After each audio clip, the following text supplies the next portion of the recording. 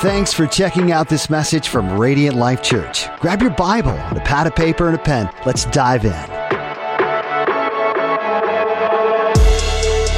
Before we jump in, I'd love for you to turn to a neighbor or two and just say good morning and welcome. I think the caffeine hit because you guys are a little bit more lively this morning, which is great.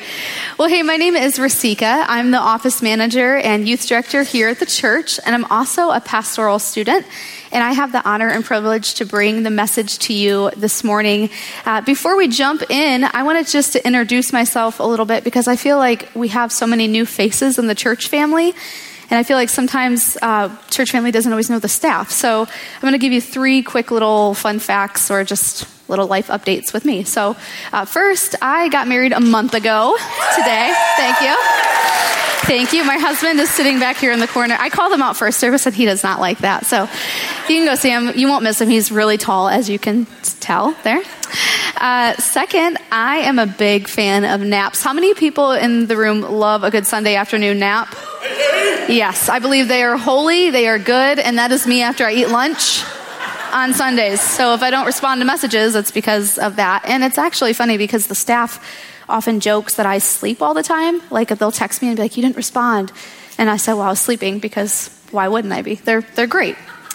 Third, we have 3 adorable dogs. I have to change the verbiage on that. I need to say we, because we own 3 adorable furry dogs, and we love to hang out with them, and they like all the treats that we give them. So, well, hey, this morning we're jumping into Mark chapter 11. If you've been with us in our Mark series this summer, then you'll know exactly where we are.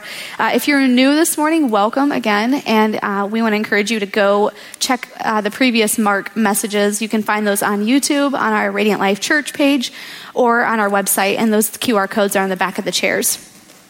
Before we jump into the actual message this morning, I want to lay down 2 very important statements before we jump into the message. And the first important statement is that context matters. Can you say context matters? Yes, context matters in this story, because the second statement that I'm going to have you repeat back to me is that this was calculated. Can you say this was calculated? Great. So a lot of you are flipping to that story into Mark 11, verses 15 through 19, and you're going to read that the title of the story is called Jesus Cleanses the Temple. And maybe some of you have read this story and you know that Jesus flips the table.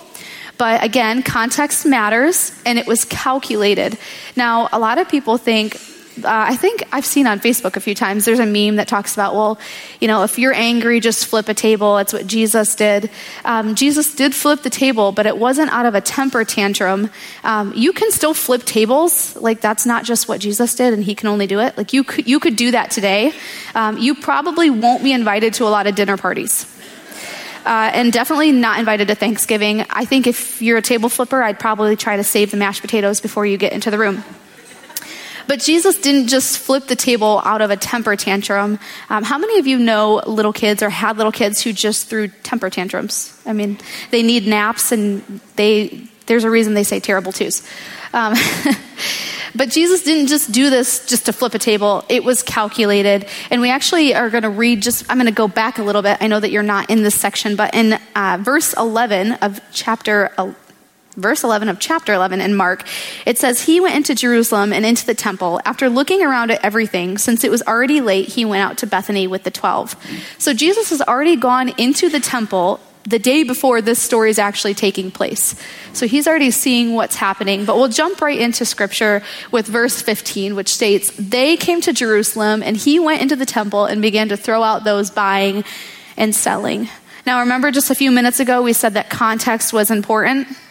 Okay, we're going to jump into some context this morning, and we're going to dig into the where, when, and why of this story. So where is the story taking place? The story is actually taking place in the temple. The temple was on top of the mountain, and you can see the smaller houses below. This is actually not a legit picture of the temple. I don't know if you know that, but this is just a mock-up. So we're going to have to imagine here.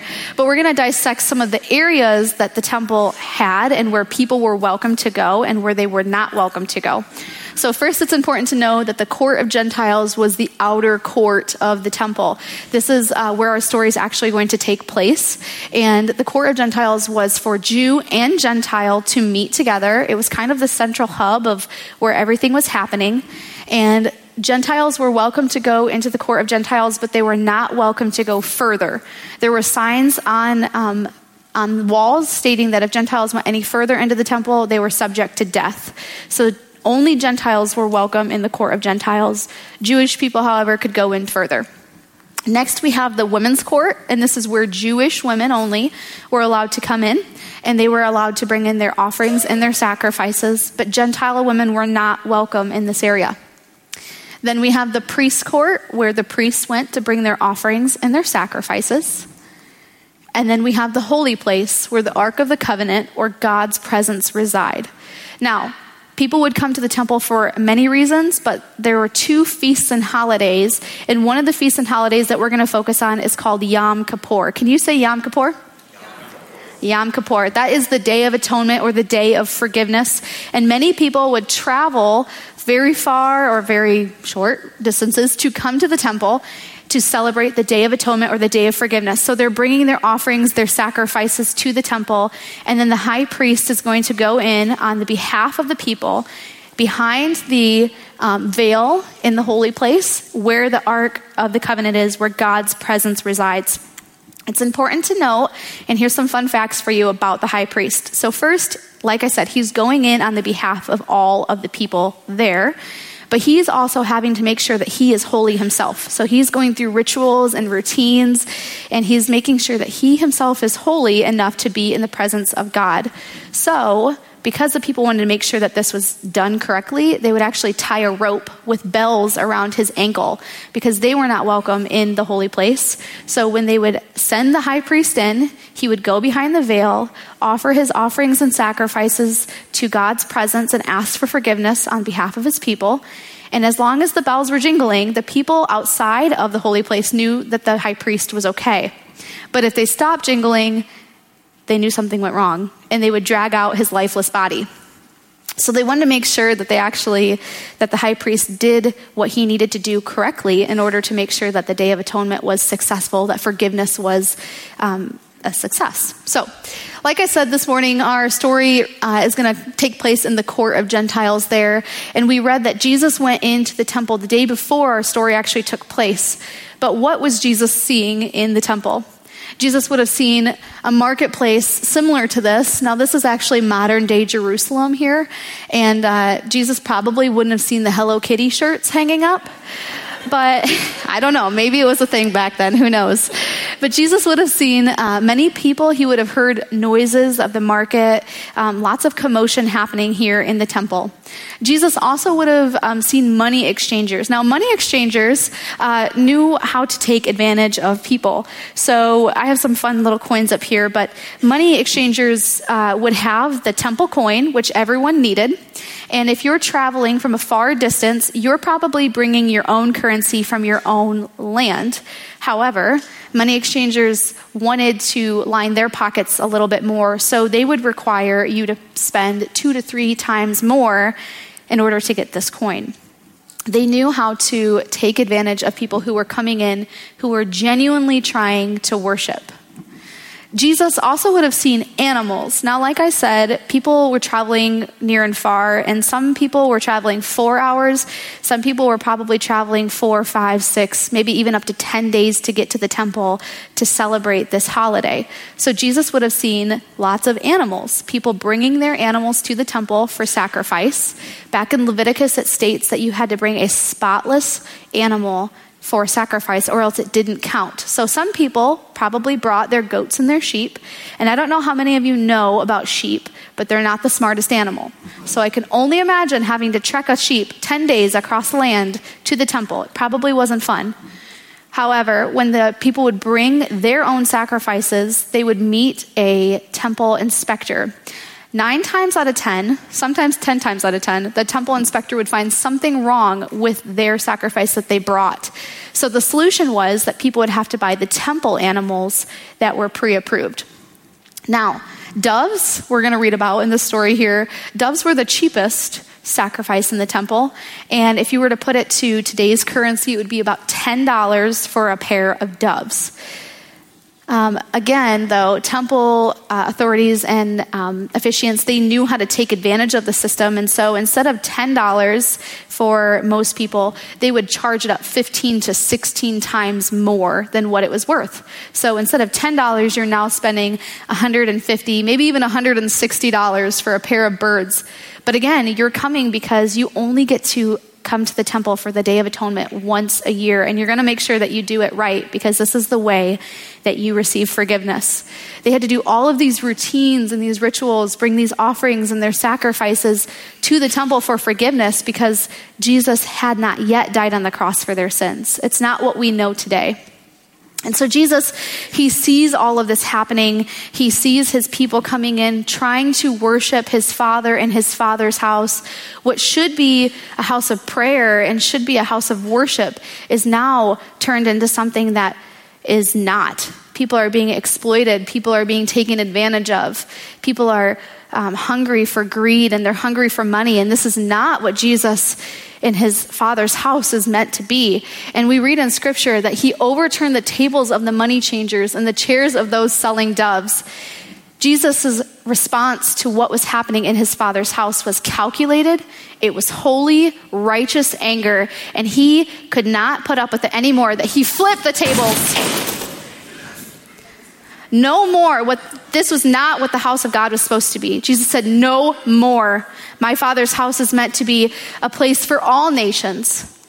He continued by saying, Scripture continues by saying, he would not permit anyone to carry goods through the temple. He was teaching them, is it not written, my house will be called a house of prayer for all nations, but you've made it into a den of thieves.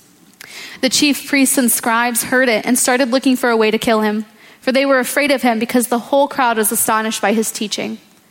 Whenever evening came, they would go out of the city.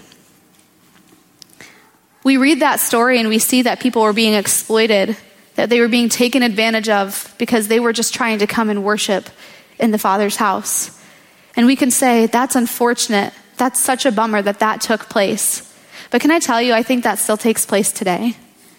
I think that we exploit the house of God. I think that there are ways that we exploit the house of God. And I believe that's through making the house of God a social setting. I believe it's easy just to come into a church, not just here at Radiant Life, but a big church, a small church, and use it as a social setting. Come in and talk to people, get your cup of coffee, talk to more people, sit down, listen to the message, and then you leave and the message has fallen on hard hearts, and it's just that. It's just a message. You don't take it, you don't apply it. I believe that we use the church to elevate our connections. It's really easy to say, oh, I go to this church, or I go to that church. Are we exploiting the house of God for our own personal gain? What about through obligation? Like we sang this morning, Sunday morning faith. Is that what we have as a Sunday morning faith? We come here because it's our mother's faith, because that's what mom told us to do or dad told us to do. Teens, I'm going to call you out right now. At some point, you're going to have to own your faith, because we're all going to stand in front of God one day. Are we going to say, I went to church because that's just what I was supposed to do? Or are we going to say, I went to church because I was hungry for the Word of God? I was hungry for biblical community.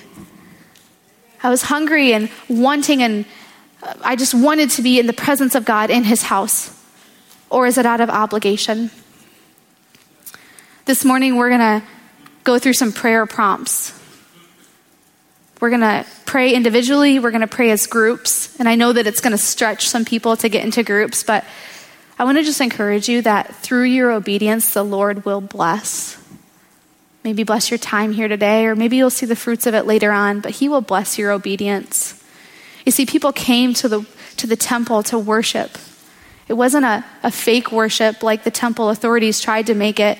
They were there for genuine worship, and they were withheld from that. Not everyone got to go in and be a part of the genuine worship that should have been, but genuine worship invites people in. So this morning, we're going to take time to just work on the spiritual discipline, which is prayer. And we're going to lower the lights, and the prayer team is actually going to come down up front. This first prayer prompt will be just you in your seat. Or if you need to move and pray with the prayer team or come to the altar, I want to invite you to do that. You can move around if you need to. But we're going to just spend some time asking for forgiveness. Maybe you've exploited the house of God.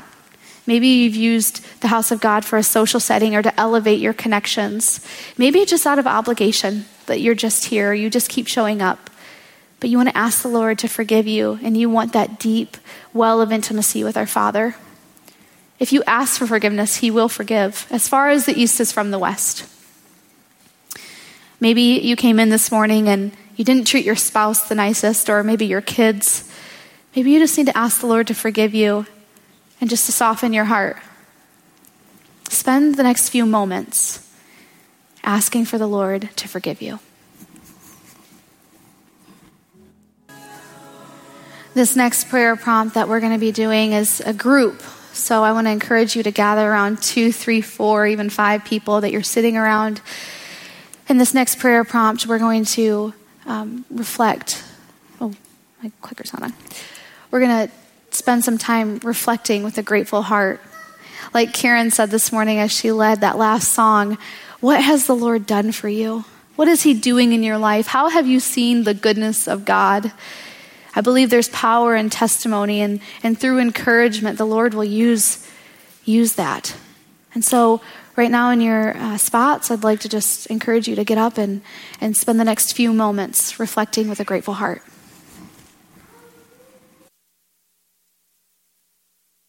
You can stay in those groups that you're with, or if you're feeling that holy boldness to reach out to new faces, I want to encourage you to do that. But this last prayer prompt is just us as we're going to spend some time in a group, just asking the Holy Spirit to ignite a fire for prayer in our lives. Maybe this is the first time that you've prayed in a group or even out loud, or maybe you're used to it, but you're just asking that the Holy Spirit relight that fire. The beautiful thing about prayer is it doesn't have to be this extraordinary thing. It's just a simple conversation between us and our Heavenly Father, and Jesus made the way for that. And so the next few moments, we're just going to spend time on this prayer prompt within the group settings. This morning, we learned about the story of Jesus cleansing the temple and what everyone had to do in order to receive forgiveness. And we heard about the routines and the rituals, the offerings and the sacrifices. But we don't have to do that anymore. And praise the Lord for that, because Jesus is our ultimate sacrifice. He went to the cross for our sins. He forgave us, and through that, we receive freedom and healing and hope, and there's victory in the name of Jesus. Amen. Thanks for listening to this message from Radiant Life Church. To get to know us better, check out theradiantlife.church. Be sure to follow us on Facebook, YouTube, and Instagram.